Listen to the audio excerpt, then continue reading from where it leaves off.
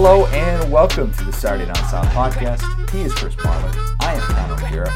It is early signing day. By the time you're listening to this, it's early signing period. I guess we just kind of transitioned out of that whole thing.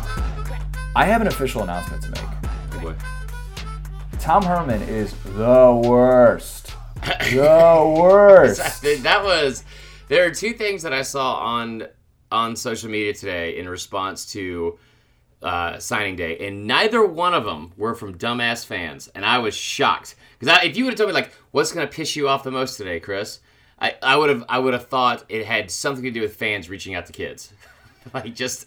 Nope.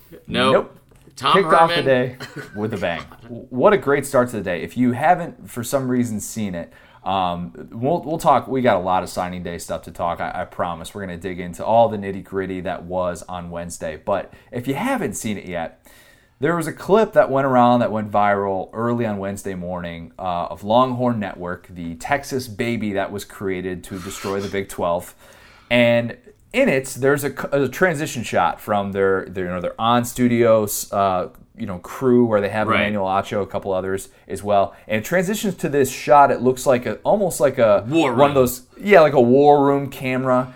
And as it pans to it, Tom Herman is just giving the double birds to the camera.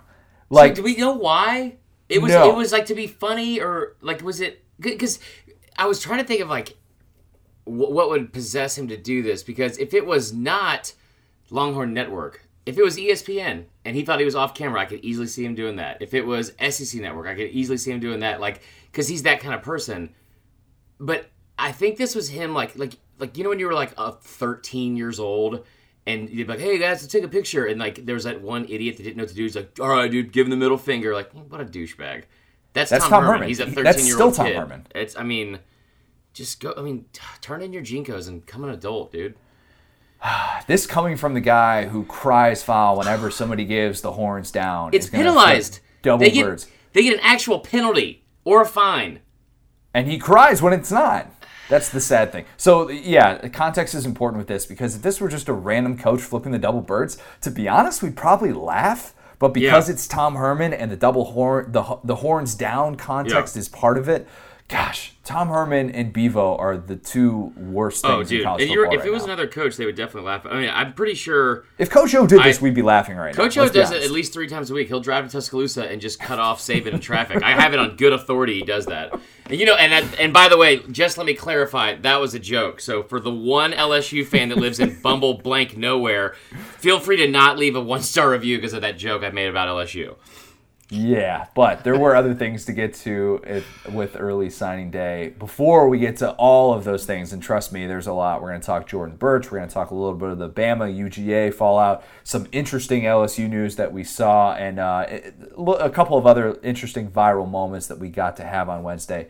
Got to tell you about our friends at Sweet Hop. As you know, the college football season is coming to a close, but there's still time to catch your team in a bowl game. The lineups are set, and all you need is your ticket into the big game. Whether you're hopping on a plane to go see Clemson take on Ohio State in the desert at the Fiesta Bowl, packing up for the beach to watch Florida play Virginia in the Orange Bowl, or hitting up the city, your city, to watch national championship contender LSU match up against Oklahoma for the Peach Bowl in Atlanta, seeing a college game in a pro stadium is the ultimate fan experience. Pro stadiums are chock full of amenities, and they have the best vantage points. The suites at a pro stadium take that up to a whole new level. Suites were made for discerning football fans who want to not only see every play, but also want comfort, fine food, and access to an elevated experience. Our friends at Sweet Hop will and can set you up, you and your group up. They worded that weird. I got to change that on this. With the ultimate experience at a VIP suite for your bowl game. Suites comfortably seat groups of 12 to 40 people and includes special access to VIP parking, extra wide seats, big screen TVs, premium catering, and lots of other exclusive perks, not to mention getting to skip those long lines out on the concourse. Don't just see the game, suite the game. If you're ready to live the sweet life, visit sweethop.com. That's SUITEHOP.com to book the experience of a lifetime before it's too late. And if your team didn't make it to a bowl game this year, that's okay. Did you know that Sweet Hop can hook you up with suites at other events and venues too? From concerts and pro sports to Supercross and family events, Sweet Hop is the largest luxury box and VIP VIP suite marketplace in the world for private and shared suites. They have the best selection for stadiums and arenas nationwide. With SuiteHop, there are no hidden fees, and you'll have access to our friendly, knowledgeable, personalized service team of suite experts. Our partners at SuiteHop are offering $500 American off a private suite purchase for College Bowl games exclusively for Saturday Down South listeners. Just head to SuiteHop.com. That's SuiteHop.com and use that code SDS for $500 off any private suite. Discount is valid of any purchase of $10,000 or you're more. so close. You're so close. You messed it up at the end. Listen, got there. in the time it took you to read that, I know this is going to shock you. No way. There was a flip. Oh, man. There was a top 250 and a 4-star receiver that flipped from one SEC school to another SEC school. The rankings are changing. No, don't start with me. Oh, I think you said Bryce. Never mind. Sorry, I'm on pins and needles over here. But yeah, it is definitely signing day because it's just like constant. It wasn't as crazy as I thought it was going to be. Maybe because it's like a Bama fan, like there was nothing happening today. It was just like, it was quiet. It was definitely quiet for Bama. I made that comment on social media, and then of course this is going to shock you. Bama fans did not agree with that, and they got upset. They're like, "Oh, really? We had a great day." Like, no one said you didn't have a great day. Just very boring day. It was just different day, different type of day for Bama. Good for the SEC though. Good for the SEC. The SEC is going to finish likely with at least 6 top 10 classes, which would be the first time that's happened since 2014. 10 in the top 25. 10 in the top 25 as well, which is pretty good last I checked. Yeah. A team that is going to finish in the top 25, but not quite in the top 10, although after this commitment they got a very nice boost. South Carolina has raise up splash of the day. That's North Carolina. Come on. We get Petey Pablo. I thought we just let it slide. That's fine. North Carolina had a really good day, too. Go figure. Good for you, Mac. Jordan Burch. Yeah, they finished with a top, 16 class, didn't they? I was looking at something that popped up on my phone. I wasn't talking about UNC. Oh, okay. You gave me a quizzical look. I was going to say, don't make me drop some Mac Brown stats on you. I hope we get a review on this, too, and somebody's like, all they do is talk about South Carolina and North Carolina. Let me intro this, Connor. Yeah, this my old stomping grounds, the Hammond Skyhawks, 3-time consecutive state champions. I think they won like 11. Why was it your old stomping grounds, Marler? Because I was the defensive coordinator for the 7th grade middle school Skyhawks. There it is. We averaged giving up, I think, around 700 yards a game. There was never a time where I taught them how to do anything correctly. I taught them how to tackle, and I would say see what you hit. I'm pretty sure that was it. And contain. I was big on saying contain, contain. Anyway, luckily I was not there to help Jordan Burch because I would not have helped him a lot. But he was, early in the season, I think he was rated as high as number 1 overall in the country. He's a consensus top 5 guy. Huge uncommitted prospect. And it was weird, too, because, even up till today, no one had an idea. A lot of, I still subscribe to, the 24/7 Bama site and then also a UGA one on Rivals. Because, you'll hear, rumblings and, you'll get, sometimes you have silent commits and all this other stuff. There was nothing of any kind of substance about this leading up to this. It was just anyone's guess. All I'd heard was that it was going to be down to Georgia, LSU, and South Carolina. That is what I heard going into the day. I think South Carolina had the least amount of promise, I think, from any of those predictions. Yeah, the person that I talked to said that they thought it was going to be between Georgia and LSU, and that doesn't prove to be the case. Yeah. South Carolina gets the hometown kid, gets a kid who I think a lot of South Carolina fans were kind of bracing for the worst a little bit here, but it ends up being just they didn't have to play a game, so... It's true. Good point. That's a really, really good point. But when you're looking around, you're seeing Georgia, LSU, Clemson, Bama, everybody was after this kid, but South Carolina ultimately ends up with Jordan Burch, somebody who just, you look at some of the stuff on Huddle, and it's ridiculous. I mean, I saw a clip of him running at 6'5", 270, breaking off this 90-yard touchdown run as a running back. And he's every bit of it, too. He's every bit of that size. Oh, it's like that. Okay, this is different. This is their highest rated commitment since a guy named Jadeveon Clowney. He's not as highly rated as Clowney. Clowney was different because he was number 1 overall player, and he was a freak. But this is not far from it at all. This is not far from it. It's a huge get, and I tell you what, man, I honestly, I didn't. like it wasn't until after he committed that I think I really realized how big of a deal this was, because yeah, it's a great get for South Carolina. Not just because it's South Carolina and, what Muschamp is trying to build or turn around there and all that kind of stuff. And they've done really well with the in-state recruiting the past 3 years. I brought up last year. Got Zach Pickens last year too, yeah. Yeah, and they got the top 5 in the entire state, which I know Clemson still is recruiting on a national level, but that's big for Muschamp and for the program. But like, this was big, I think, for a number of reasons. One, it would have been, I don't want to say devastating, because not in a rude way, like after the season they just endured and like all the kind of constant, hot seat talk, losing this kid wouldn't have been devastating. It would have been upsetting, it wouldn't have been devastating. But losing him to Kirby Smart, losing him to a rival, especially one that you just beat, and it's like that would be tough. That'd be a tough pill to swallow. But getting a kid from this kind of program, like when you're coming in like this, like they've won 11 of the past 15, I think, state championships, right? Like you come from from that getting winners in place, like, and to kind of turn the corner in the program and like and have a different sense of mentality, like where you're not going to settle for being 4-8 or even 8-4.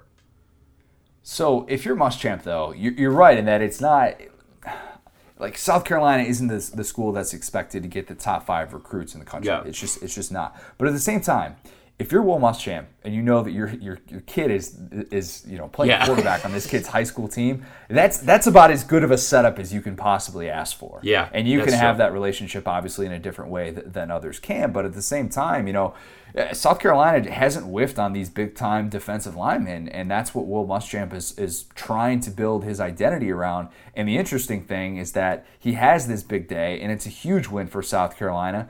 And Muschamp is still kind of considered a dead man walking. And it's interesting because if you look at a place like USC with Clay Helton, a guy who's kind of considered a lame duck coach, and the struggles that he had on Wednesday, it kind of makes you wonder, why is one of these coaches, who many consider to be a lame duck, thriving while another, Clay Helton, is just not having it? And it's interesting to kind of see all this play out and how big this can be potentially for Muschamp if he's going to keep his job. Well, and I tell you what, and South Carolina fans, I totally understand the fact that you can't be like a Mark Richt type thing where you recruit at a high level and the results aren't as great as you were hoping for. Like Mark Richt did great things at Georgia, but there was a lot of talk, I think, among fans that they didn't feel like he maximized his talent. What's frustrating for me with the South Carolina fans with this is I've already seen some that their response to this is, this is the number 2 overall prospect they've ever signed behind Clowney, right? Clowney, yep. So they have it's 2, 4, 8, and maybe 10 and 17 will all be on the defense next year. So of all-time recruits, Muschamp's recruiting at a very high level at a place that I know Spurrier had a good stretch there, but that state, they were very fortunate because they had players like Stephon Gilmore, Marcus Lattimore, and Jadeveon Clowney, all coming from the state of South Carolina and all being huge recruits. That's not like a hotbed for recruiting. What Muschamp is doing now is really impressive, and I hate the fact that some of the narrative and attitude that fans already have is, well, I mean, if you can't win with this group, how can you win? You're not developing the talent. It's man, he's doing things that not a lot of coaches have done there, and I get that you need to have produce results on the field with wins and losses. But I really like what he's doing, man. Yeah, from a recruiting standpoint, I mean, you've got to be pleased. That's not necessarily been the issue. If you look at guys even like Butch Jones, and I'm not saying that Will Muschamp is Butch Jones, but Tennessee fans were not upset with the recruiting job that Butch Jones was doing. It was the lack of development. And if you see these numbers that aren't panning out in the draft, then that's a different discussion probably. Right. So that was one of the big 5-star splashes that we got on Wednesday. There was another, and this came out of nowhere, and the internet had some fun with it. Let's just say that. Rakeem Jarrett, 5-star receiver, flipped from LSU to Maryland. Now, let me say that again, because if you just breezed right past that because neither of those teams interested you, listen to this again. 5-star receiver flips from LSU to Maryland. Be a Terp. To be a Terp. I tell you what, Rakeem Jarrett, I wish I loved anything as much as I am assuming this kid loves seafood, because that is the only way these two teams have anything in common. I don't know. Crab cakes and football. That's what crab cakes. I mean, good for him, I guess. Maybe. I mean, he'll start right away. I'm assuming at that program. Side note: the weirdest comment that I saw from this was our boy Dustin Schutte, who's like, I know they just got a big player, but there's no team that has done less with more than Maryland. And I was like, there are a lot of teams that have done less than more with than Maryland has. Cue the emoji of the the hand on the chin, quizzical look. It was a surprise for sure. And then we were talking about when we first came on. I said when you were in the Sweet Hop ad, they just lost another receiver, 4-star kid to Georgia. Who flipped? Was that Burton who flipped? Let me see. Yeah, yes, so we're recording this at 4:00, and that's been speculated for a little while. Yeah, Jermaine Burton. Yeah, Georgia was getting more and more comfortable with that possibility. So that's interesting to hear as well. So LSU, so on the surface you would look at that and say, why in the world would you look at this LSU offense and not want to be a part of it? And I'm not I'm not trying to put myself in the same position that he's in. This is a kid who is from DC. He elected to stay home and play for Mike Locksley. Yeah. We know Mike Locksley. Locksley owns that area. He is an exceptional recruiter, and that was one of the big reasons that he was given a second chance at Maryland because of all of his connections in the DMV area. So he pulls a fast one on the SEC. The interesting thing, and I don't know how this plays out, but this was a kid who wasn't expected to commit until February. He had been an LSU commitment for the last 8 months. I don't know what you can possibly say to talk somebody out of going to LSU after watching the season that they've had, but my guess would be something to the effect of this. If you are negatively recruiting against LSU, and I'm not accusing Mike Locksley of doing that, I'm saying if you were to, you would say, look, Joe Burrow is having a historic season. You know where Joe Burrow is going to be when you step on campus? In the NFL. Joe Brady, historic season, just won the Boyles Award. He's going to get a huge raise. You know where he's going to be by the time you're done on campus? Probably coaching a Power 5 team. If that's your pitch against LSU, I get that. Having said, and in Maryland's defense, they do, from a receiver standpoint, I'm not saying Maryland is by any means LSU, not saying that at all. And I know that LSU's got Beckham, and they've got Landry, and they've got receivers who are very, very talented, Shark as well. Stephon Diggs and DJ Moore, not duds. Relevant, top 20 NFL had nothing receivers. To do with the current administration. True, nothing to do with the current administration, but I'll throw that in there. It was still very interesting, though, to see a move of that purport. Like, you would not expect LSU, given the year that's been, to have an update like that. We can all agree on that. So to be 100% honest, I totally forgot that kid was from the D.C. area. Which matters. That makes sense because, Locksley, he recruited, when he was at Bama especially, we had a ton of kids that came from up there that were all huge recruits. Terrell Lewis was a big one. So he did a great job in that area. Minka Fitzpatrick too, wasn't he? No, he was from New Jersey, but kind of similar area. But people I don't think knows as much as we always talk about Florida, Texas, California, and Georgia. I think is probably better than California, but Maryland and DC area is a really, really talented area full of football recruits. So not that surprised at that. I tell you what I was surprised about in terms of just receivers specifically. Yeah. And I'm trying to figure out how to say this without sounding rude, and I'm sure people are going to take it the wrong way anyway, so I don't really care. But Georgia, who's put together a phenomenal class of 17 commits, I think it might be 18 now, but 16 are a 4 or 5 star, right? One of those 3 stars they have is a kicker, which that doesn't even count. This is an incredible class. They still could get 2 more 5 stars. I was a little bit surprised, and I'm not saying this as a slight to Georgia. I'm saying this because looking at what James Coley did on that offense, to be able to get receivers of the caliber that they got, I was a little bit surprised because the kid they got today, the top 100 kid, I'm drawing a blank on his name now. So we're gonna get to him later. Arian Smith. Yeah. He seems like from a skill set standpoint very similar to Demetrius Robinson, and that's a kid that's not used. So here's my thought on that, because you bring up a lot of good points, and I think this is all taken into account, and we're looking at this maybe more so from the position of fans who have watched these offenses, who kind of feel like we have a really good grasp on them. Right. And I think what needs to be factored into the equation, and this happens a lot in recruiting, every case is different, but there are a lot of kids who would look at that LSU situation and say, yeah, they got a great offense. They're doing big things right now.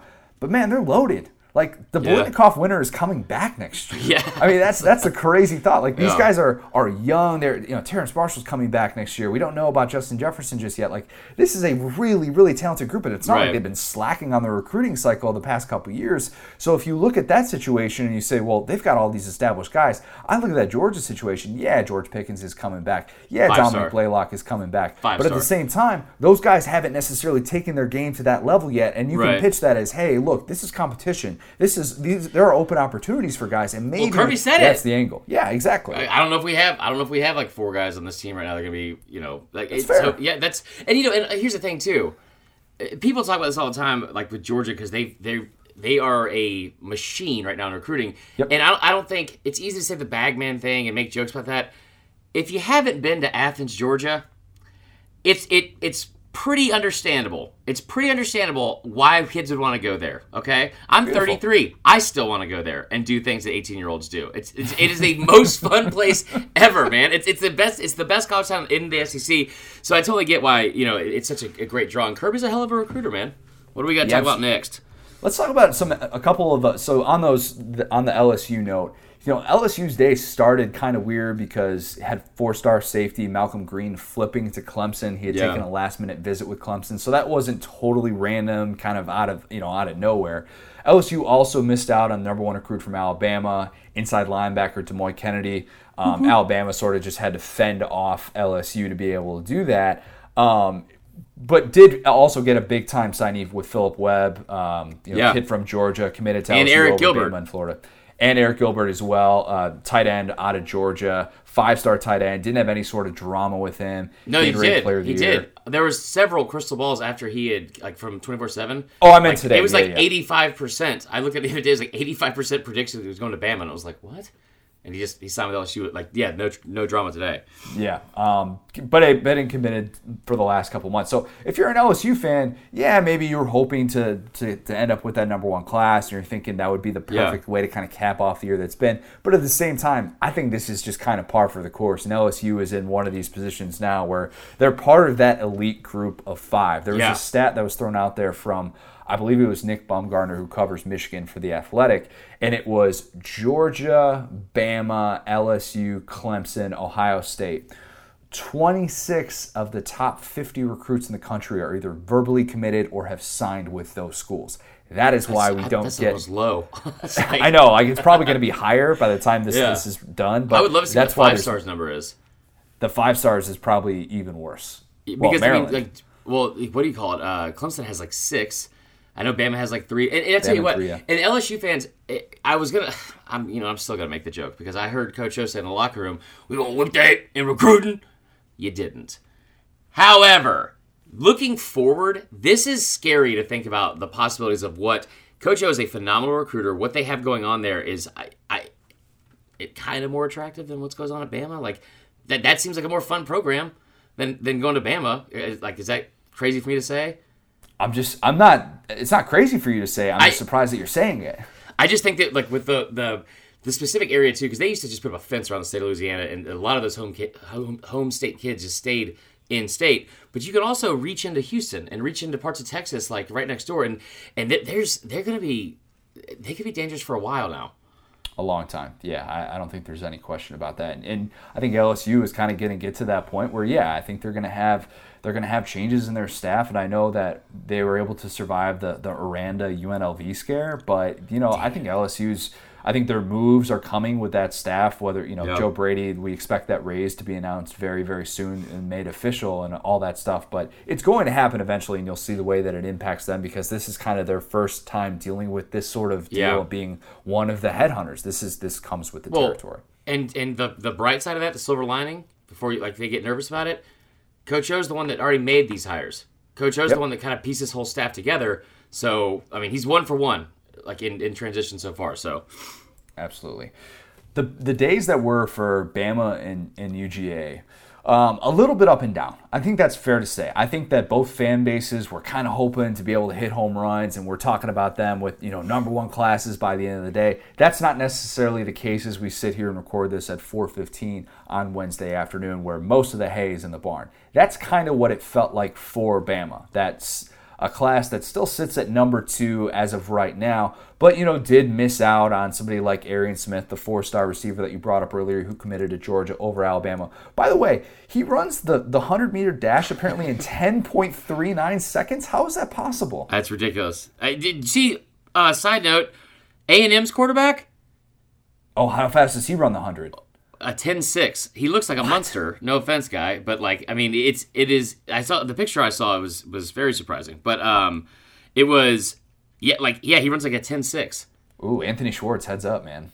Yeah, it was crazy. No, I think Georgia had more excitement than Bama did because like you said, like the hay was in the barn. They had 25 commits or 24 commits going into the day, and it was more just like trying to play defense and keep kids away from decommitting. Jim Morris said it. I made the joke about it on SCS Twitter, and Bama fans got upset about it. It was like, we had a great day. Like, yeah, you did have a great class.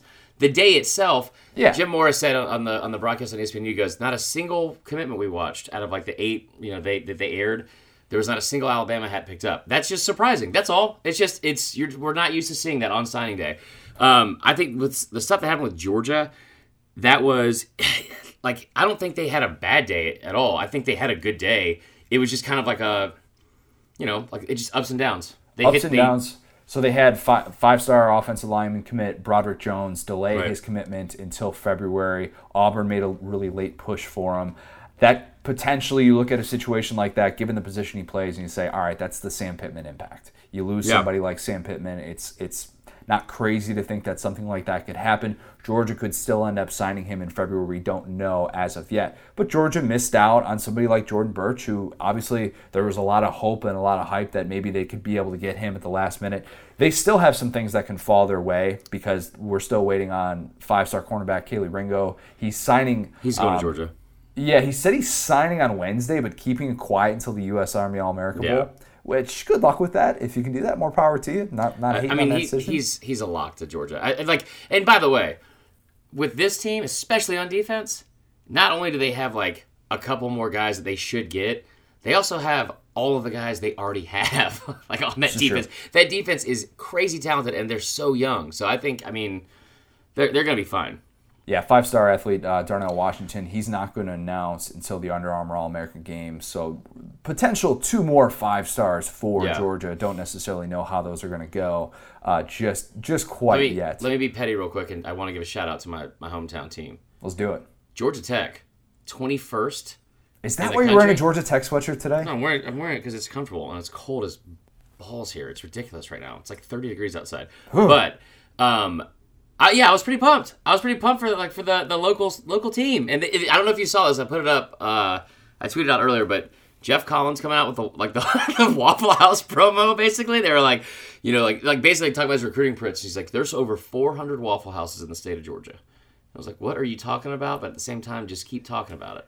You're in that place to. I'm sure our listeners. There are some of our listeners deal with this. And I deal with this with going to Orlando Magic games. Yeah. Where you want the team to kind of get good because they're the local team. You didn't necessarily grow up rooting for them necessarily. You want them to be entertaining, but you don't want them to be entertaining to the point where you can't afford tickets if you want to go on night. I still want those $9 tickets, dude. I still want to go those $9 tickets. But yeah, anyway, we'll stop talking about Georgia Tech. I just thought it was cool. There was a couple surprises of schools of that nature, and we'll talk about the SEC schools again, but teams like Kentucky. These teams that are heck of a day. We kind of honestly they're low-hanging fruit to kind of make to become the butt of jokes, stuff like that. Vandy shot up to 52nd in the country today for their recruiting class, which doesn't sound that great, but from where they were going into the day, a lot better. I thought they jumped Mizzou.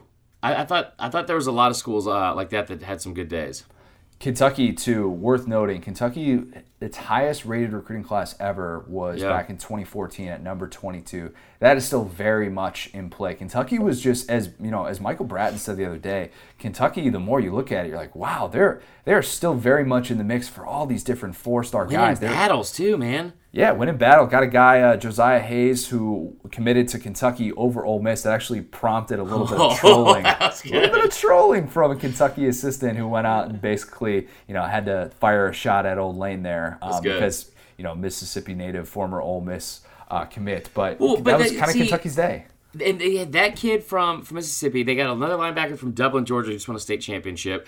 They got a kid from Knoxville, I believe. Yeah, they're recruiting all over now. And like every time I ever hear, when you look at Kentucky's classes, and like this is not going to be 100% factual, but I would venture to say it's probably about 95% correct. You go back and look at Kentucky's classes, any of these 4-star guys that they've had, usually they're from Kentucky. Usually from Ohio as well. Yeah, Kentucky exactly. Ohio, So like if they get a guy that is a bigger recruit than they usually get, because it's a lot of 3-stars and stuff like that, and then coaching them up. But when they get these guys, they're almost always a local kid. So it says a lot that Stoops is kind of able to venture out and start, like broadening that brand like in other SEC states. I think I saw that Josiah Hayes was the highest rated Deep South recruit that Kentucky has signed during the Stoops era. I think that's right. Okay. Which is, that's a crazy stat. Well, the kid from Matt Elam was the 5-star. The one who put the helmet on his face. Where was he from originally? He's from Kentucky. But Deep South, so like basically like below. I think I don't know what constitutes the Deep South line. I'm sure I would like to know the different areas of the South and what they're known for. There's the diabetic South. There's just the Panhandle. That's just its own thing. That can't be part of the South. That's just its own region. No, I thought there were a lot of other interesting takeaways from the day that was in the SEC. And speaking of Ole Miss, being a new coach in the SEC or being a new coach in the Power 5, it just seems like it sucks with this early signing day. It seems terrible. Like, hearing some of the stuff that came out. So, for a little perspective on this, Lane was introduced as Ole Miss's head coach 9 days ago. Got to hire a coaching staff, got to keep a roster in place that, by the way, had threats of half of the team leaving. And then all you got to do is go out and just try and sign a recruiting class and salvage as much as possible. Kentucky, got to meet your boosters, got to learn your area. Got to move, Connor. All of it. You got to move. There's no time to sleep. And if you're Kiffin, Ole Miss had 11 kids in December decommit, 4 of which were after Kiffin took over. Yeah. A lot of those kids were right after Matt Luke or right before when they found out that was a possibility. So if you're Kiffin, doing this in 9 days just seems ludicrous. And I give Kiffin credit because he's still going to probably finish with a top 40 class. But you look at Mizzou and Arkansas, and you're just like, yikes. I tell you what, man. That is just those like slap fights you see, like it's become a trend now. It's like where they look like they're like at an arm wrestling table, but it's just like them slapping each other to see who. I don't know how you win, but like it sounds terrible too. Yeah, it is terrible. But like that's basically what was happening with Mizzou and Arkansas today, which is like which bottom feeder can bottom feed the most. Like Arkansas skyrocketed up the rankings today, up to 111 at one point. Well, they're up at like 95, I think, too. No, they're at 113. No, look at it, because they just got Miles Slusher, a 4-star defensive back from Oregon. They were able to flip him, and they moved up to 95. That was at like 320 or something, like right before we came on. So that just goes to show you, though. They get one 4-star kid, and it moves them up that high. That's how rough it was. So as of 2:50 p.m. Eastern time, Arkansas had 5 signees and 3 more verbal commits. That's good. Signing day. Okay, so they're up to 86 now. They're up to 86. This is fun. There you go. Anyway, so but like the fact that I made the joke about the slap fight is because both these teams, they're going to finish most likely around. Well, I don't know. Vandy might compete for 14th or 13th, but these two have the most obstacles to overcome, I think, and these two head coaches especially. Like, for sure. And I tell you what, man, Elijah Drinkwitz, this is not a great start. You come in. You don't look the part, and I'm not judging you based off your looks. Publicly, I'll do that in private when I make jokes about you. But, like, when you come in and you've already had a recruit's parent call you out on Twitter for being a liar. It's a tough look. Like, that is a bad look. And you, like, because Mizzou is an afterthought already, and, like, this guy could be a great coach, and he could do great things there. But when you see these moments where it's like somebody picks up a hat and then, throws it on the ground, picks up another one, like, you don't ever see Missouri involved in stuff like that. And twice today, they had a Missouri kid either in a jacket or a hat that was taken off and then revealed that he's going to Arkansas. So Barry Odom still undefeated against Arkansas or against his. Yikes! It was tough to watch. But like I tell you what, man, if you're there for 9 days and you have all those stuff like you just mentioned to worry about, and you're already being called a liar from like the recruits' parents, that is tough. Here's what I'll say in their defense, though, because I mean that's all. If you're lying to recruits, you're saying that you're going to play one position instead of another. Bad look. Obviously, that's not good. I think stuff just falls through the cracks with this quick turnaround.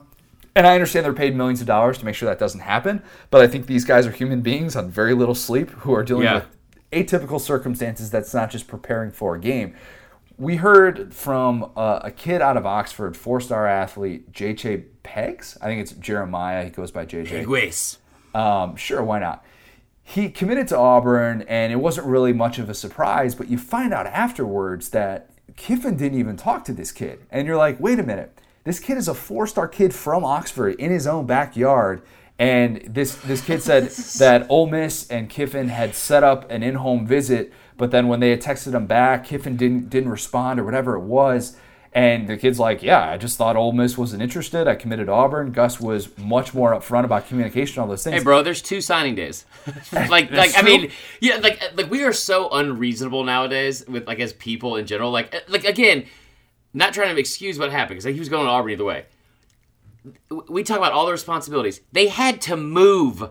They had to. That is the worst. You always say it's the worst thing we do as human beings is like to move. And to defend Drinkwitz real quick from Mizzou in the same boat. I don't know how this dad would know that he was lying. Like who told him that just was he would be so sold and convinced that he was lying. But also, how would Drinkwitz know his roster and needs and all that kind of stuff so well that he would know like, yeah, we're absolutely going to take this kid as a running back, but we're going to switch his to linebacker. Like, you don't know. Like, yeah, I don't know why that's always, like, people make such a big deal of it. And I get it. Like, I totally understand if you're a kid who's being told you're going to play quarterback and then you show up, like, if you were Tim Tebow and you were told throughout the recruiting process, or better yet, how about Lamar Jackson, who wasn't recruited to play quarterback in the SEC, and I think until very, very late in the process, and you're told the entire time, no, you're going to be a safety. And then, you show up on campus and you're not playing the position that you want to play your whole life. I get it from that standpoint. But at the same time, it's like if you're trying to look at this and pretend that coaches have a 100% clear vision for the next 4 years of your future when you just met them a week ago, I don't know. That seems a little bit naive. It seems very unreasonable. I think you're completely right on this one. And by the way, Missouri now is in 14th place.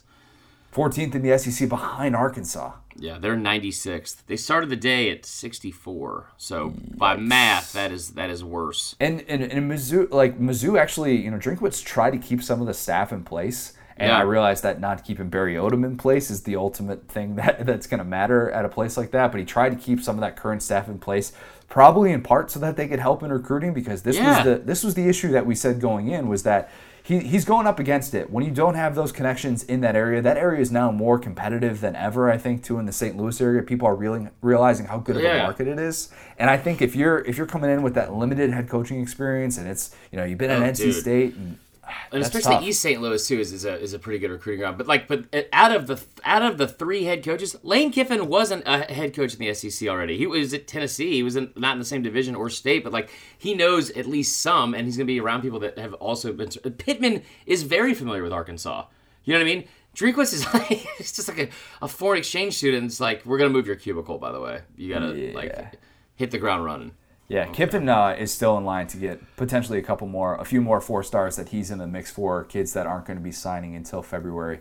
So worth keeping, that in mind as well. Is that these numbers that we're going to throw out here, these are all, they're going to change, and they could change in February. There are still some uncommitted blue chip recruits for sure. Kid who is committed, you just fist pump. That means that Bryce Young is officially signed with Bama amidst speculation that he was potentially considering a flip to USC. Is that correct? That is correct. I know you too well. I know you too well. That would have been a bad end to the day. Anyway. Emmitt Smith's son. This was interesting. This was a really cool moment of signing day, and I understand that it might, Florida fans might have looked at this and they're frustrated. Florida fans didn't necessarily have the day that they were hoping for. They didn't get a lot of those skill position guys they were hoping to get, and that's a different discussion that we'll get to. But I want to hit on this because Emmitt Smith's son, EJ, is going to Stanford, and he picked Stanford over Florida, a few others, kid who lives in Dallas. Really cool moment that they showed on ESPN where afterwards Matt Schick is asking Emmitt Smith, like, hey, like, what do you think about your son, like, not following in your footsteps or going to Florida? In your face, Emmitt. And Emmitt picks up the Florida hat. He's like, oh, I'll wear this hat, whatever. And you're thinking that he's going to give some sort of, like, disappointment speech. Because we've seen this so many times on signing day with, like, disappointed parents who are like, Angry I can't believe my kid made this decision, whatever. And Emmitt Smith gives this great, like, minute and a half little speech about, you know, his son is in that position because of how hard he's worked, and I want him to set his own path. I don't want him necessarily to follow my footsteps or think that he has to do anything just because I did. He'll always be a Gator in my eyes. Like, all these different things that just kind of make you realize, like, oh, you know what? Even somebody as big as Emmitt Smith can kind of understand how big this moment is for a kid like that. And even though this wasn't a future SEC player, man. Very cool. I think that's like you get to a point at some point, like fans. So I talked to Chuck Smith about this, all right, like last week, and he went to Tennessee. He was like a first round pick in the NFL draft, and I was asking him because he knows I'm a fan, and he was like, I was like, oh, you know, how about Tennessee? He goes, I'm Chris. I'm not like a Tennessee fan. Like, I went to Tennessee. I will pull for Tennessee. He's like, I have an 18-year-old son. He's in the middle of recruiting right now. Like, that will be my team wherever he goes because those are the priorities you have as a grown up. And I thought that was. It shed a light on stuff like that. I just didn't really think about it because we think as fans all the time, it's like, well, yeah, he's a legacy. He's going here. And like, you know, I haven't been around Stanford Twitter that much. I'm assuming if he didn't go to Stanford, they wouldn't be as angry as the other Twitter fan base. That's a good point. But I mean, I think it was cool to see that in that moment because I don't think he was doing it to get out ahead of his kid getting like blasted or anything like that. But it was one of those things where he did it in such a calm way that he brought the whole thing into perspective. It was like, oh wow, yeah, you know what, like. This is more important. This is like a really cool thing, and like he can go have his own experience. And I tell you what, what's just crazy stat is now Barry Sanders' son and Emmitt Smith's son both chose Stanford. Isn't that nuts? Yeah, that's pretty incredible. So and Ed McCaffrey's son as well. Let's not forget Ed McCaffrey's son. Yeah. But yeah, him, and then I think. Like, I didn't realize how old I was because Mushin Muhammad, his son. Oh, we're gonna get to him in a little bit. We're gonna get to him. Did you watch also the Elvis Dumervil's nephew, his commitment? Very long commitment. It was like 30 minutes long. It just didn't stop. Those are tough. Those are not the most efficient thing on signing days. Like when we cover this, I like the Jordan Burch announcements where you get right up. Yeah, you get your AD. He's going to say a few words, and then the kid goes right up, and within 10 minutes of the scheduled announcement time, you have your decision. Crowd goes nuts, and that's all. Like because we go from one thing to the next. This one was commercial break, and then they came back. He's like, all right, now the black guy from Police Academy. Like it was like the Michael Scott like thing from it was crazy. No, but it was anyway. I'm old. That's the moral of the story. Let's talk about Baylor. Real quick before we talk about Baylor, is this something if you're a Florida fan and not just the EJ Smith thing, but is this something if you're a Florida fan this is Mullen's third cycle, second full class that you're starting to worry about? No. You've seen this, no. Okay, I know they just signed an elite class. Don't get me wrong. Is it weird, though, and I'm not saying this just to hate on Florida, I'm saying this because I saw this from recruiting experts as well that were throwing this out there. Only 4 4-star skill position guys. At a place like Florida, which we tend to think, man, like the star power, you got an offensive mind, Dan Mullen. You know, if you were a big-time recruit in what's such a great hotbed, why wouldn't you want to go to a place like that? It just seemed like, you know, it wasn't like massive losses that they were suffering, but it was like, I thought maybe they'd have a chance at this kid. 4-star running back here, didn't get him. 4-star receiver there, didn't get him. And it's just kind of over the course of the day, it kind of adds up, and then you look at it and you're like, the skill players, just for whatever reason, Dan Mullen's still quite not on that level yet to be able to recruit elite skill players yet. So I disagree completely. I think year over year, I think this was Are you talking about just offensive skill players? Just off, yeah. I'm talking running back, receiver, quarterback. You know, you want to throw tight end in there. I guess so like, and I get it, but like from last year to this year, there's not a team that had a bigger turnaround, I think, in recruiting than Florida.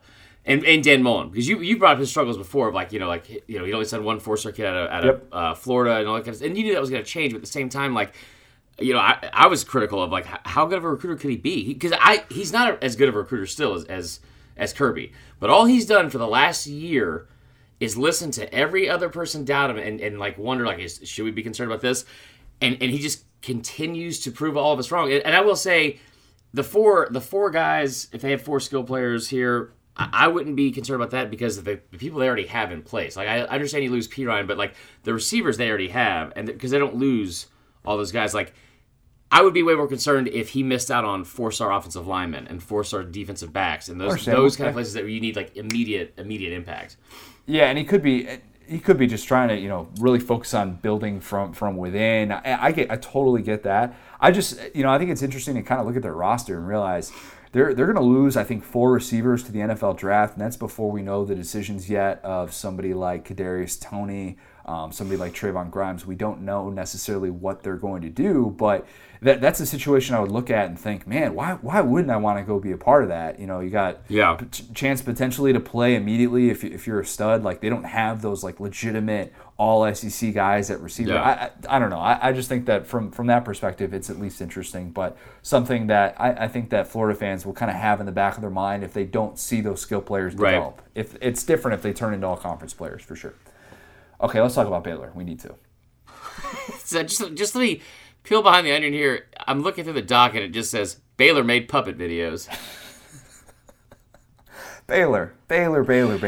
You spent the whole year doing so well. Bless their hearts, man. I mean, this was like if somebody got hired as like a receptionist, right? Or was like getting a new job after like a DUI or like they're in some like rehab program, and they've done all the right things. They got a promotion, they got a raise, they came to work on time every day. They did so great. Then at the end of the year, for whatever reason, they're like, I want to show y'all puppets. What is happening? This would be like if Lane in the first week on the job at Ole Miss like tweeted a pic of his junk or something like that. This would like, literally be like 3 years, man. What are you doing? If Matt Rule showed up to the end of the year Baylor like reception after the year they've had, it would be like if he showed up. Oh, Queso's here. If he showed up and then like took his shoe and sock off and just put it on his hand and was like, "All right, I'm gonna do a show real quick." Like what? Like. Okay, if you haven't seen it yet, go watch the Baylor commitment videos, signee videos, whatever you want to call them. People don't like puppets as much as Baylor thought, probably. It looks like an episode of Crank Yankers. I saw that tweet thrown out there a few times. It was very interesting. They even had fake hats on the puppets as well. It didn't make any sense. It was weird. It was never a point where it was like, oh, this is a puppet that's like representing an actual commit or a player. It was just like fun with puppets. My only thought behind their logic is maybe, speaking of Lane, maybe like Lane with that really lame recruiting video they did a few years ago at FAU where he holds up the 3 that everybody uses that gif all the time. What if I think they might have wanted to go viral? Maybe. I think they wanted to just say... You don't want to go viral for that. Yeah, but at the same time, we're talking about them. This is an SEC podcast, and we're talking about Baylor. We're not talking about them for the right reasons, but... Connor, I got together with some old high school friends, and we made fun of a kid that peed his pants in 6th grade. We're talking about him. It doesn't mean he's doing well. That's fair. I mean, I'm saying... You brought the junk, the picture of junk. Like, dick pics are a bad idea, but puppets are always also a bad idea. Okay, we'll make a list for everyone. I don't know, probably puppets. Anyway, moving on. Could have been sock puppets. That would have been probably the all-time worst. Let's do the all-name team. I've had a lot of fun putting this together, and I put this together at about 2:00 based on verbal commitments and signees as well. If there's a couple who did not make the list, post in our Facebook group. Somebody start a thread and post the all-name team snubs that I left off. But we've got some good ones. We've got some really good ones. Let's start with a guy who you just brought up, Muhsin Muhammad III. This is a Texas A&M receiver who you might recognize that name because his dad played for a certain Nick Saban at Michigan State. We played in the NFL too. So. Yeah, played for my Chicago Bears, and everybody would always say Moose, and it got confusing at the end because then they would boo him for drops, whatever. Let's hope that the third does not have that same career. All right, Smart Chibuzo. I'm probably pronouncing that wrong. Texas A&M offensive guard. Great name, Smart. Yeah, just name your kid Smart. He can't be dumb. Dallas Walker, who is a Texas A&M defensive tackle, and you would say to yourself, okay, that kid grew up in the Lone Star State, no doubt about it. Nope, he's from Tennessee, but his destiny was always to play football in the state of Texas, for sure. For sure. Kalen Berry. So, or maybe it's Bury, but it looks like Barry. Not as good. Arkansas linebacker. But if you're a linebacker and your last name is Barry, I think that's pretty cool. Like you're going to bury your opponent. Oh. Yeah, I don't know. Okay. Yeah. Every time I think of this, I always think that like of two things. That one time Bama had a starting defensive line.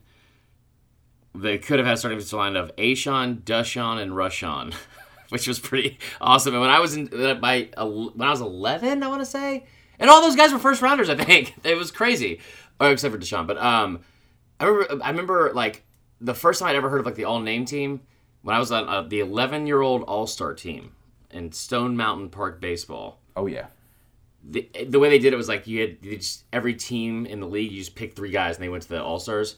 And the Phillies that year had Artavius, Dontavius, and Octavius. And I was like, you guys are awesome. That is so much cooler than Chris. I grew up in a much different area than you did. Okay, fair enough. Yeah. Where Ian Weinman was more likely to be named to the All-Star team. We're just going to throw that out. Moving on. Shout out Buffalo Grove. Auburn running back, Tank Bigsby. Great name. Great name. 5-star kid as well. Somebody like Gus Malzahn said he's going to play right away, likely. That is Mike Honcho 2.0 right there. Yeah, that's a great name. That's a really good name. Killian Zierer, Auburn offensive tackle. I just like the name Killian. Irishman myself. Because you're an Irish Red. Exactly. Lamar Goods, Florida defensive tackle. I've got the goods. That's pretty cool. Marketing sells itself. How about this? Jeremy Crawshaw is a Florida punter from Australia, of course. What a great name, Crawshaw. They got to get a good gif of him doing something Australian. That would be fantastic. What does that mean? Chugging, a can of Foster's, whatever he's got to do. Yeah, that's pretty. He's 18. Yeah, well, they're probably like 24. Like the Miami punter last year, everybody remembers him. Yeah. That guy was terrifying. I don't like this next one. This guy sounds like he literally came out of the womb wearing a bow tie. Bo Allen, Kentucky quarterback, and his kid from Lexington, not the nose tackle that plays for the Tampa Bay Bucks. Yeah. Caleb Ducking, Mississippi State wide receiver. If you're a receiver with the last name Ducking, I don't know. Not great, but that's fine. How about There's no way he ever spells the F word correctly in his phone. With that No. There's no way. Every single time. Tonka Hemingway. Great name. South Carolina defensive tackle. Tonka. I love literature, and I love trucks. Tonka Hemingway. Best of both worlds. O'Donnell Fortune, South Carolina cornerback. You know I love me a good apostrophe, but apostrophe in a first name? In a first name? That's unique. And Fortune for a last name? Dude's going to make O'Donnell Oh, man. That's good. That's really good. How about this one? Danico Slaughter, Tennessee safety. Yeah. Safety with the last name Slaughter. That sells itself. And the last one, Vandy running back, Rocco Griffin. Okay, and I'm glad we did this because I have something to say. And I don't want Georgia fans to take this the wrong way, but I was frustrated with something that happened this week in the world of recruiting, and it was this. It's a brilliant move. It's a brilliant move from Kirby to do this whole hashtag UGATL. Have you seen this? UGATL. Yeah, but how does he spell it again? Because I haven't seen this. GATL. So and like what they're doing is, and it's brilliant because they're just tapping into the culture of Atlanta and all of this like incredible rap culture and like fun culture that's very popular right now with kids like that are in the age of like recruiting. And so I think they had like a picture like when they have all the like the recruits go on campus and they put like the whatever team's uniform on. They have like the backdrop and it has like a picture of like the Trap House in from what do you call it? What was the album from 2 Chainz? And then they have like stuff of like downtown Atlanta and this is like 404 and all this other stuff. And I think like the varsity but it's like showing Atlanta, right? For Athens. And that's fine. I think that's a good move. But then I saw a picture of not just the recruit, but the recruit with Matt Luke and Kirby Smart in front of it. I tell you what, I don't want to get defensive of my city here because I know what my haircut looks like. Oh boy.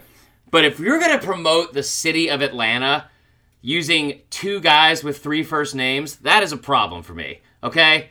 Like that is not tapping into the culture of Atlanta. 4 first names. Smart is a first name. We just found that out. That's a good point. Anyway, I'm excited to see where that goes though because I do think it's a brilliant move like from Kirby and I can't wait to see more of these things. Like the Mississippi Made thing we saw last year from Matt Luke. Some of these kind of like trends and stuff like that they're trying to build at each place is kind of fun. What do you think is going to be more successful, UGATL or Dunder Mifflin Infinity? 2.0. 2.0. Big news that wasn't related to signing day. We're going to have more signing day stuff down the road as well. If there's more, big news that happens during the week, it is technically the early signing period. We will be able to hit on that eventually. And then there is still the February signing day, which some recruits will hold out. We're going to do a lot more coverage with that as well. And as always, check out all things SDS for that. Our news team has been dominating the day. Every story you could ever want is up there. Great stuff. Not signing day stuff here. Oklahoma. As we found out, there have been some rumblings early in the week about this. Oklahoma has 3 players suspended. What were they suspended for? So we don't know as of right now. I had heard that it was PEDs, and it was similar to the Clemson situation last year. I could be dead wrong on that. Okay. I could be dead wrong on that. I don't want to say that. Let's not elaborate then. Yeah. Well, not going to elaborate on that. Probably shouldn't have said it in the first place. Not saying anybody's doing drugs. That is only what I was told. Yeah. Ramondre Stevenson. Ronnie Perkins. I feel like I'm still reading the all-name team. Trajan Bridges. 3 guys that are suspended for Oklahoma. And you say, all right, what's the impact of this if you're an LSU fan? Perkins was their sacks leader. He had double-digit tackles for loss this year. Somebody that is a key part of that defense. I mean, having an Oklahoma player that when you say Oklahoma defensive player and then you even use the word tackles in the same sentence, like that's we're not used to that. That's big. Tackles for loss, too. Like, they're going the other way. That doesn't happen with Oklahoma that much. And Stevenson was a backup running back, but a guy who scored a touchdown in the Big 12 championship. So that's relevant. And then Bridges is a former 4-star guy, special teamer mostly. But if you're Oklahoma and you realize what you're up against here, that's about the worst possible headline that you could possibly see, leading up to this game. And seeing this line move even more so in LSU's favor. Now LSU is a 2-touchdown favorite in this one. Joe Burrow's got to be licking his lips already. Probably seeing this. Stop saying licking his lips. You can lick your lips and lick your chops. It's weird. It's a weirder visual when you say lick your lips. All right, that's fair. There's probably a gif out there of Joe Burrow licking his lips. Probably so, yeah. But LSU just, everything is just kind of trending in their favor right now. I think that's fair to say. I mean, they weren't going to lose that game anyway, but that is not good for them. No, I look forward to the Oklahoma takes of, Oklahoma was dealing with all these losses in this game, and they couldn't stop LSU. I had a Michigan fan come to me yesterday, and she's like, "You're going to kill us." And I was like, "No, we won't. It'll be such a good game." And then Stanley, you'll live forever. Yeah. That's such a great line. "Oh, no, Stanley, you'll live forever." But then she made the comment, she's like, "We already have 2 defensive players sitting out." I'm like, "I don't think you understand. It doesn't matter. It doesn't Baylor, Georgia. First off, I love the fact that DeAndre Swift might be coming back. I love that. Or the fact, he's playing the bowl game. He's playing the bowl game. Yeah, and the fact that I think he will probably go pro. But those reports came out and they were obviously just assumptions. I love that he was like, "Hey, I didn't say that yet. I'm not leaving here yet." So I think that's cool. I honestly, I'm excited for that game because I think that some the attitude from last year's Georgia team in that Sugar Bowl versus this year's team is going to be totally different. I'm kind of excited for bowl season. Tentative plan here. We're actually going to be doing something a little bit different to preview all the bowl games early next week. We're not going to record a podcast on Sunday. We're going to wait until Monday to record this. Can't reveal all the details. Still some moving parts with that. But we're going to have puppets and picks. No puppets. Thank God, no puppets. But lots of picks. We're gonna have all things bowl talk to get you ready. We're scheduled to have a couple really, really good interviews as well. This is gonna be a podcast that's gonna last you all week. That's the plan. Yeah. It's gonna be really, really good. You know how we had the kind of a double episode for Thanksgiving, where we had the Gene Chizik interview. This is going to be like that, and with the 2 interviews that we're gonna have, I promise they're gonna be really, really good, and all the stuff that we're gonna have to preview bowls. It's going to be great to be able to kind of get you through that Christmas time when a lot of people, I'm assuming, are off work. Christmas on a Wednesday kind of makes it weird with the work week. I don't know how that works with everybody. But I hate when it's in the middle of the week because it always confuses me because it feels like it's Friday or Saturday. So on Sunday, most likely, I'll be coming down to visit you for a special project that Connor mentioned. We'll give you more details later. Which is not great because my in-laws are coming in Sunday. So that's not a good look for me. So then I will be back Monday, and then Wednesday we have Christmas, and then my parents come in town. Oh, yeah. Which I'm pretty excited about. And then Saturday, we are going to be back in the press box, baby. Yeah, baby. We are going to be at the Peach Bowl. And Yeah. we had to make some final plans with that, but we are going to be at the Peach Bowl. We're going to record a podcast after that Saturday night. So the plan for next week, the tentative plan, I wanted to get this all out there before Fourth and Wrong and before we wrap up here, just because I know people kind of will skip through at the end. So the plan for next week is to have a podcast that's going to come out. It's going to come out next Tuesday as well. That's going to preview all things bowl. It's going to get you all the way through the weekend. We're going to record it on Monday. That's the hopefully Monday night. We're going to try Monday night. Yeah. Hopefully Monday night. But by the time, if you are doing anything, getting ready for Christmas Eve on Tuesday, it's going to be there for you. And then we're also going to be having a podcast on Saturday. And it's not going to be it's not going to be like time sensitive necessarily because and listen, like for those of you that like the long podcasts. This one, I mean, if you need anything any reason to avoid your family, you want to go for a long walk, we got you covered, man. You can walk for a while because it's gonna be broken up. Anyway, you'll like it. Let's get to Fourth and Wrong. Actually, before we do that, why don't you tell us about our good old friends at Texas Pete? Ooh, Texas Pete. Okay, so I had a very big week this week, Connor. I don't know if you know this or not, but I sold the Cadillac. Got rid of my car. Okay, so I what's the best way to put this? I am hood rich for Christmas. Okay, and there's a lot of things I could use that money on, but you know what I'm going to use it on? The first thing I'm going to go buy. I went and celebrated, treated myself with a nice little thing of tenders from Publix and some Texas Pete. I probably should have got champagne, but Texas Pete is like the champagne of hot sauce. There it is. We all agree with that. Anyway. Texas Pete, it's December. We've been telling you about it since January of even last year because we love it that much. And just because it's Christmas time, don't think you can't put Texas Pete still on everything. Are you having prime rib? I think we are. Probably, I'll find a way to put some Texas Pete on that. Cookies? Yeah, gingerbread sucks. Texas Pete cookies? Not as bad. I'm feeling that. I like Don't that. quote me on that. But regardless, it is the perfect stocking stuffer. It is the perfect chalk on your hands if Connor's doing CrossFit when you get that Texas Pete toss. I'm not a CrossFit guy. It's a good dry rub. It's a lot of stuff. Okay, guys? They've got some great gifts for the holidays. If you have a hot sauce lover, that sounded weird. You know what? No, I like it. Hot sauce lover. That would be like my rap name, I think. But anyway, make sure you are checking out all things Texas Pete at TexasPete.com. If you are going to be tailgating or going on any of these trips, or if you are in charge of cooking up something for the big Christmas dinner, and you're using Texas Pete, because I don't know why you wouldn't, make sure you are taking pics, send them on social media with the hashtag sauce like you mean it. We would love to see them and get some ideas. You know what's been fun too, as we get out of the ad read here? Ginny Bolton's done a great job with this in the Facebook group where she is just like, she'll volunteer up like different, like recipes and stuff like for like the weekend, what she's making. So yeah, if you guys have any kind of, good recipes, especially if they include Texas Pete, let us know and use that hashtag so we can see them. Let's get to Fourth and Wrong. Let's do it. Before Queso breaks this door down. Here we go. We have 5 questions this week. Jay Woody, he... As the first one, he did a Christmas movie theme. Okay, I like that. Which means That's he just capitalized the Christmas movies that he put into the question for no reason.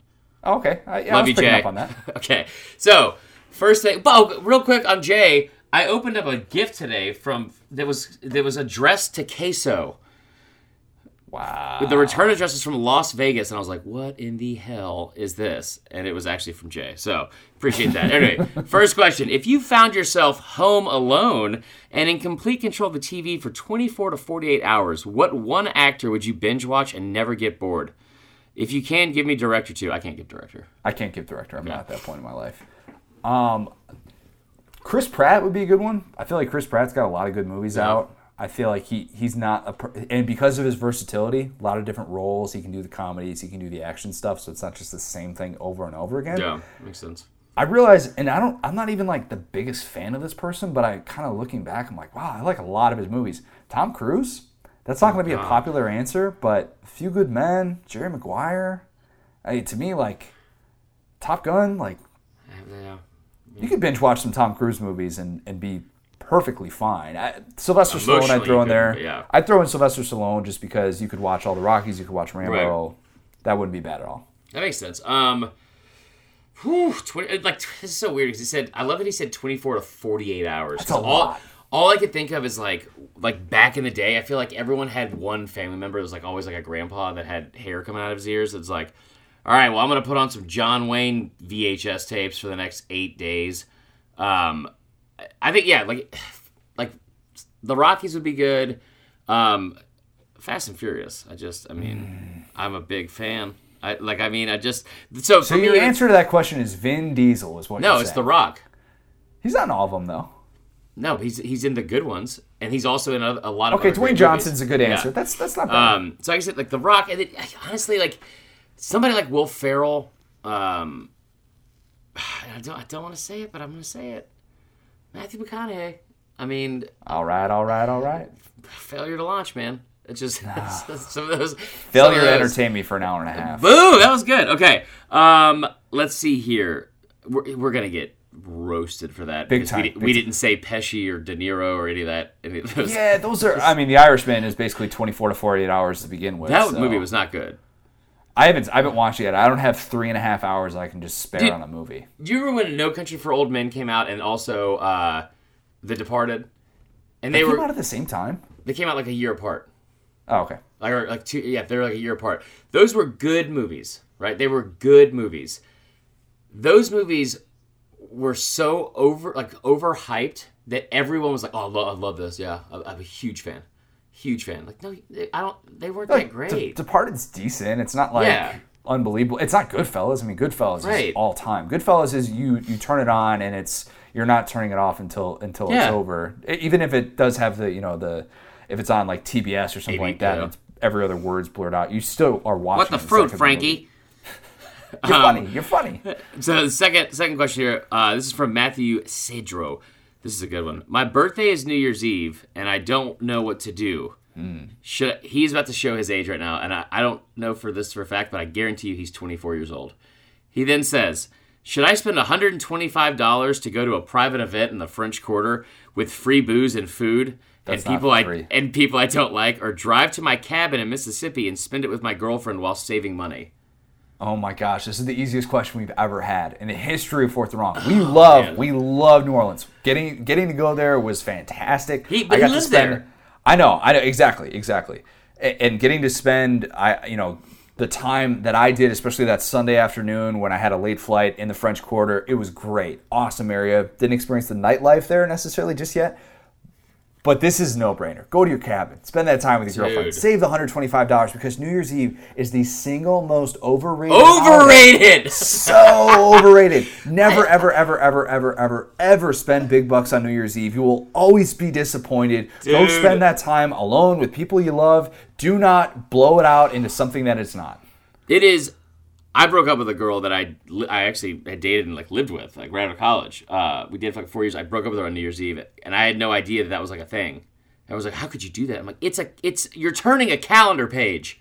It's not a holiday, okay? It's a new beginning. But I remember it's actually the same girl. We for whatever reason, in your mid-20s, especially if you just got a job, because this is the fun thing to do. Everyone's gonna go out and you're still that age. You're at that age where you can afford middle shelf liquor, and you have a disposable income, so it's we're going out. We're definitely going out. It's I remember I had to rent a tux, and we went to this party, and it was this whole thing. It was and it was with somebody that was basically into becoming her boss. We were trying to get her a job. They were regulars of mine, and this whole thing. But they were throwing the party, and it was $160 for a ticket to the party, and then free booze. Had to rent a tux, all this stuff, and I remember it wasn't fun. It wasn't it was such a waste of money. If you go out to bars, this happened to me twice, I think, going out New Year's Eve. I've been standing in line waiting to get my drink, and it had been at least over 20 minutes because it's so packed while the clock struck midnight. New Year's Eve is so overrated. Find a happy medium, go to the cabin, or stay at your apartment. Count it down. Go to bed at 12:01, bro. Last year was one of the best New Year's Eves I've ever had. With Lauren and I, we watched movies on Netflix, and we ate a brie. A full-on brie with, the jelly in there. It was so unbelievably good. I mean, did you wear a beret and a turtleneck too? You sound French right now. No, you never had a brie? Bree's Connor, good. Bree's really that good. the New Year's Eve I was describing, I walked home drunk through Piedmont Park at 4:30 in the morning and had a heart-to-heart with a stranger that I'm pretty sure I cried, and then I slept in my car outside of the apartment, which was open. That's how people die. Yes, it is. And so Matthew Sadro, don't do that. Just Don't die. don't die. All right, third question from another one of our friends from The Boot, Mickey Sheremy. I didn't include this one, but I got to mention it because Mickey's kind of messed up, man.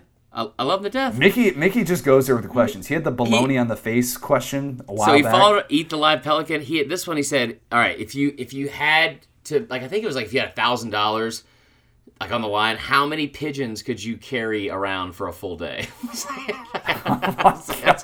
that sentence alone had so many turns. So his question was, you just became a member of the Spice Girls. What is your Spice name? I hate that my first thought was Gingy Spice. Ooh, no, Spice? Ginger Spice? No, I got it, Connor. Yeah, I got it. By the way, the beard is back. It's been a week, but it's back. Can you focus on the question that you've already ruined? Because that was my favorite Spice Girl. Ginger Spice? Yeah. Oh, she was an actual Spice Girl. Okay, see, I forget these types of things. Sucks so much right now. This is bad. Why don't you lead off? I would say, you know what? This is Sassy Spice, because if it still had to be girly, it wouldn't be like A-hole Spice. It's like kind of a jerk Spice. Yeah. So yeah, Sassy sounds not as bad, but like kind of a jerk Spice, just like that. What about Takey Spice? Take for all my takes. Overreact on Twitter Spice. There's so many I could do. What about Onion Spice? There you go. Yeah. I like that. Okay, Onion Spice. William Spice, like Williams Bryce. That's good. What movie has the best quotes of all time? So in Robert E. Lee the third, he has two questions because I had to include this one. What movie has the best quotes of all time? Man, that's really, really tough.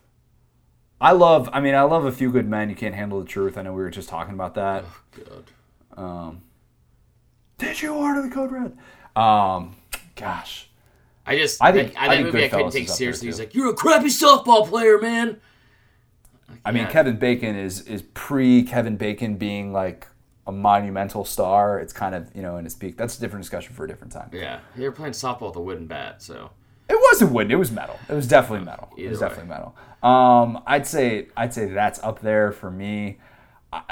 Man, this is going to sound bad. This is going to sound really bad. The movie that I find myself quoting so much is still Billy Madison.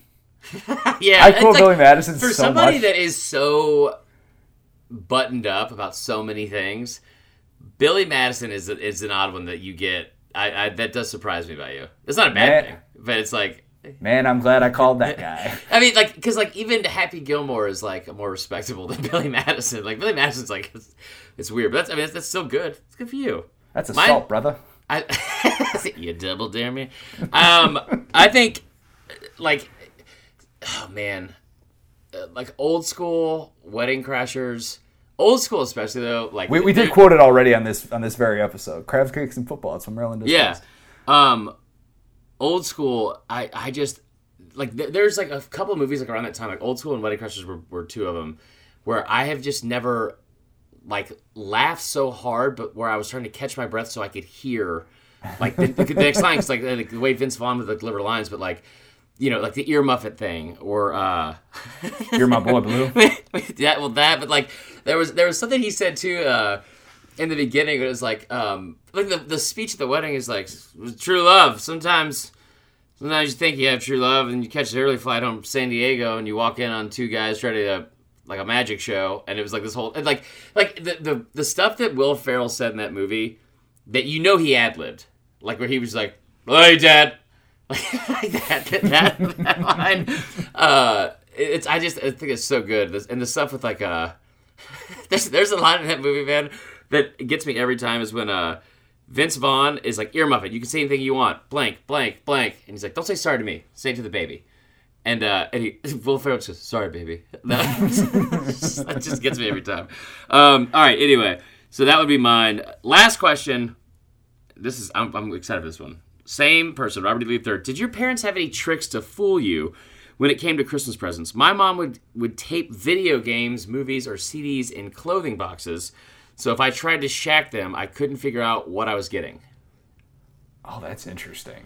I don't think my parents really had any like major tricks. Maybe they did that every once in a while where you put a CD in a clothing box or something just to kind of throw you off the scent. But then the issue is we pass out our presents on Christmas Eve. We put them under the tree.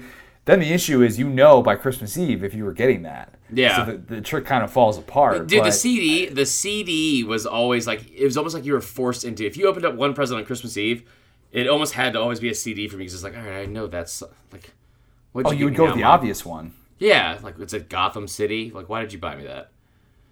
That was real. Game for like that little random computer that you had back in the day. Oh no, that was in college. EPC. The EPC. Okay, so I will say I'm going to share two stories, and they will give you an insight into why I am very partial to one of these people, and that's all I'll say. My stepdad, Russell Pye, is the man when it comes to giving out gifts like this, especially for my mom. And so, like, I almost feel bad now because he set the bar so high for himself, and somehow he still manages to top it every year. But like every year, he gets my mom some kind of jewelry from King's Jeweler in Columbia, South Carolina. But like he's been doing it since I was like little, and I remember like being like 8, and he gave my mom, he's like, all right, this is the last present, and it was like a teddy bear. Right? And my mom's like, oh, cool, thank you. And we'd already opened up all the other presents. He's like, and they're making a big deal out of it. And he's like, yeah, do you like it? And she was like, yeah, all right. And she's like kind of looking at it like, this is awkward. Why are you making such a big deal out of it? And there were diamond earrings that he had put into the ears of the bear. Oh, and so that's clever. And he just constantly has like stuff like where he'll hide something, or he'll put it inside of like another present, or like, or he'll be wearing, like one year he was wearing like pearls or something like that. It was he's super creative with it. It's so cool that he does it every year to make my mom happy, like, and like gets her something new and goes out the effort, but also still like goes out his way to make it creative. The other side of that, oh boy, one of the worst Christmases I ever had when I was 18, at my dad's house, he wrapped up 4 gifts. Okay, 4 gifts. They were all boxes. They were all the same size. And the Red Sox had won the World Series that year, so I had asked for like a bunch of Red Sox stuff. I opened up the first one, and he's telling me which one to open, right? And like, I open the first one, it's like a shirt, like a Red Sox World Series shirt. Open up the next one, and it was like a protein thing, or like probably some kind of workout thing, like I think one year he got me like rope, which was weird, like stretching rope. What? So yeah, that was my 19th birthday. It took me to Zaxby's on May 5th. Anyway, so the last 2, and he specifically told me to wait to open these. I open up these 2 boxes, and inside, I find a piece of paper he had printed off from the computer and taped into the box that said the items were sold out. Not on back order, not on... That was it. It was like when somebody says like it's the thought that counts. Nope. That is true, but you never hear it's the thought that counts when you wrap up the thought that you like boxed and then also wrapped in Christmas wrapping paper. Like that's not how that works. It was very disappointing. Just tell me you didn't get it. Like I don't know why. Why would you do that? Anyway. I thought about getting you a new car, but I didn't. But it's the thought that counts, right? That also happened. Yeah, that was also a big one. Gosh, that's rough, man. Mm-hmm. That was painful childhood. We'll do a special off-season episode of all of those. Let's end with It Might Mean Too Much. Talked about earlier the Raheem Jarrett flip that we saw, the 5-star receiver who went from LSU to Maryland. The responses to the tweet, I knew it was going to be It Might Mean Too Much material right away. And I'm not calling out all LSU fans because I'm sure it wasn't just LSU fans. Yeah. I'm sure there were a lot of people that were weighing in on this because it was national news on signing day. People responding immediately saying, he knows he's playing football and not basketball there, right? Saw a lot of that. People saying that basketball at LSU, he probably would have gone to LSU because they would have paid him more money. Boom! Roasted. That was coming. Maryland, they do that pretty well, too, though, apparently. Yeah, that was the joke. Yeah. No, I mean, like, paying and doing all that stuff, too. Mark Turgeon, not clean. Definitely not clean. No, not people saying, like, he'll win a maximum of 12 games during his entire time at Maryland. average of 4 wins, 3 years to go to the NFL, whatever. People saying that he's scared of the SEC as well. There were a couple of comments that I think got deleted as well, so I didn't want to include some of the more vulgar ones. But the replies were plentiful. If you want to see more of the vulgar replies, go find the initial tweet from Raheem Jarrett announcing the decision. Yeah, pretty rough. I will say this, though, and I'm honestly here for it just because of, like, LSU fans have taken, and because of Coach O, they've taken, like, the trash talk level to a whole, like, or trash talk to a whole new level this year because I think that, like, they aren't scared of anyone. They're not scared of any team for sure. But this is a situation where I honestly feel like, if depending on, if we found out that this kid told Coach O he was going to sign and commit, it is not out of the question for Coach to be like, okay, all right, we're scheduling Maryland next year. Yeah. We're going to schedule Maryland, and you're going to go up against Derek Stingley the entire day. Like that'll be like payback. He'll just like take the $1 million loss to without a doubt, like out of his pocket. He'll show up with rubber bands and throw it out of his khakis. I do also want to mention some good news that we saw from an LSU fan, and this came out earlier in the week. LSU fan Matt Porter was the guy who bet on Joe Burrow to win the Heisman Trophy with those 200-1 odds, bet $50 on it, ended up cashing out $10,000. Found out that he donated 3,000 of those winnings to Colton Moore, who is an LSU super fan living in Alabama. He's got spina bifida. The family had this goal of raising $15,000 on GoFundMe to be able to buy a handicap accessible van. Awesome stuff. The $3,000 pushed them just over the top. And he had this great quote that he gave to Ross Dellinger, Sports Illustrated. He said, "Any kid who lives in Alabama and loves LSU deserves our love back." I tell you what, man, I've always heard this my whole life that LSU fans have been the worst, and I think it's because they drink the most and all that kind of stuff. I have never had that experience, especially this year with LSU fans, and the stuff that I have seen from this fan base, and I know everyone does a lot of stuff. Like Georgia did the thing earlier this season with the Arkansas State head coach and the pink thing. I mean, the chills just talking about it. Like Bama did the thing for the police officer that was killed in action. LSU fans, it has been so fun to watch them get behind every single part of this team, this fan base, and everyone along the ride for this story this year. Like this kid, the stuff with Burrow, they raised over $350,000 for that area of Ohio that he brought up in awesome. It's been so great. It's been so great to watch. And I tell you what, like you said the other day, and I think I rolled my eyes. You're like years like this don't come around very often. I was like, oh, they do. People go undefeated every once in a while, but like this does have a feel of like it just whatever happens the rest of the way. Like even if they somehow didn't win the national championship, this has been such a special year. It's been really cool to see.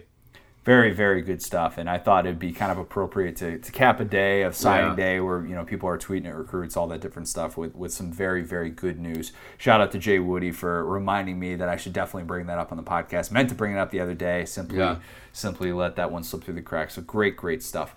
If you have not yet, we have our Bowl Mania group. It's on ESPN. Marler's got that posted on the Facebook group, or he will by the time that this podcast goes up. That's your reminder right now. It's already up. Good. I have.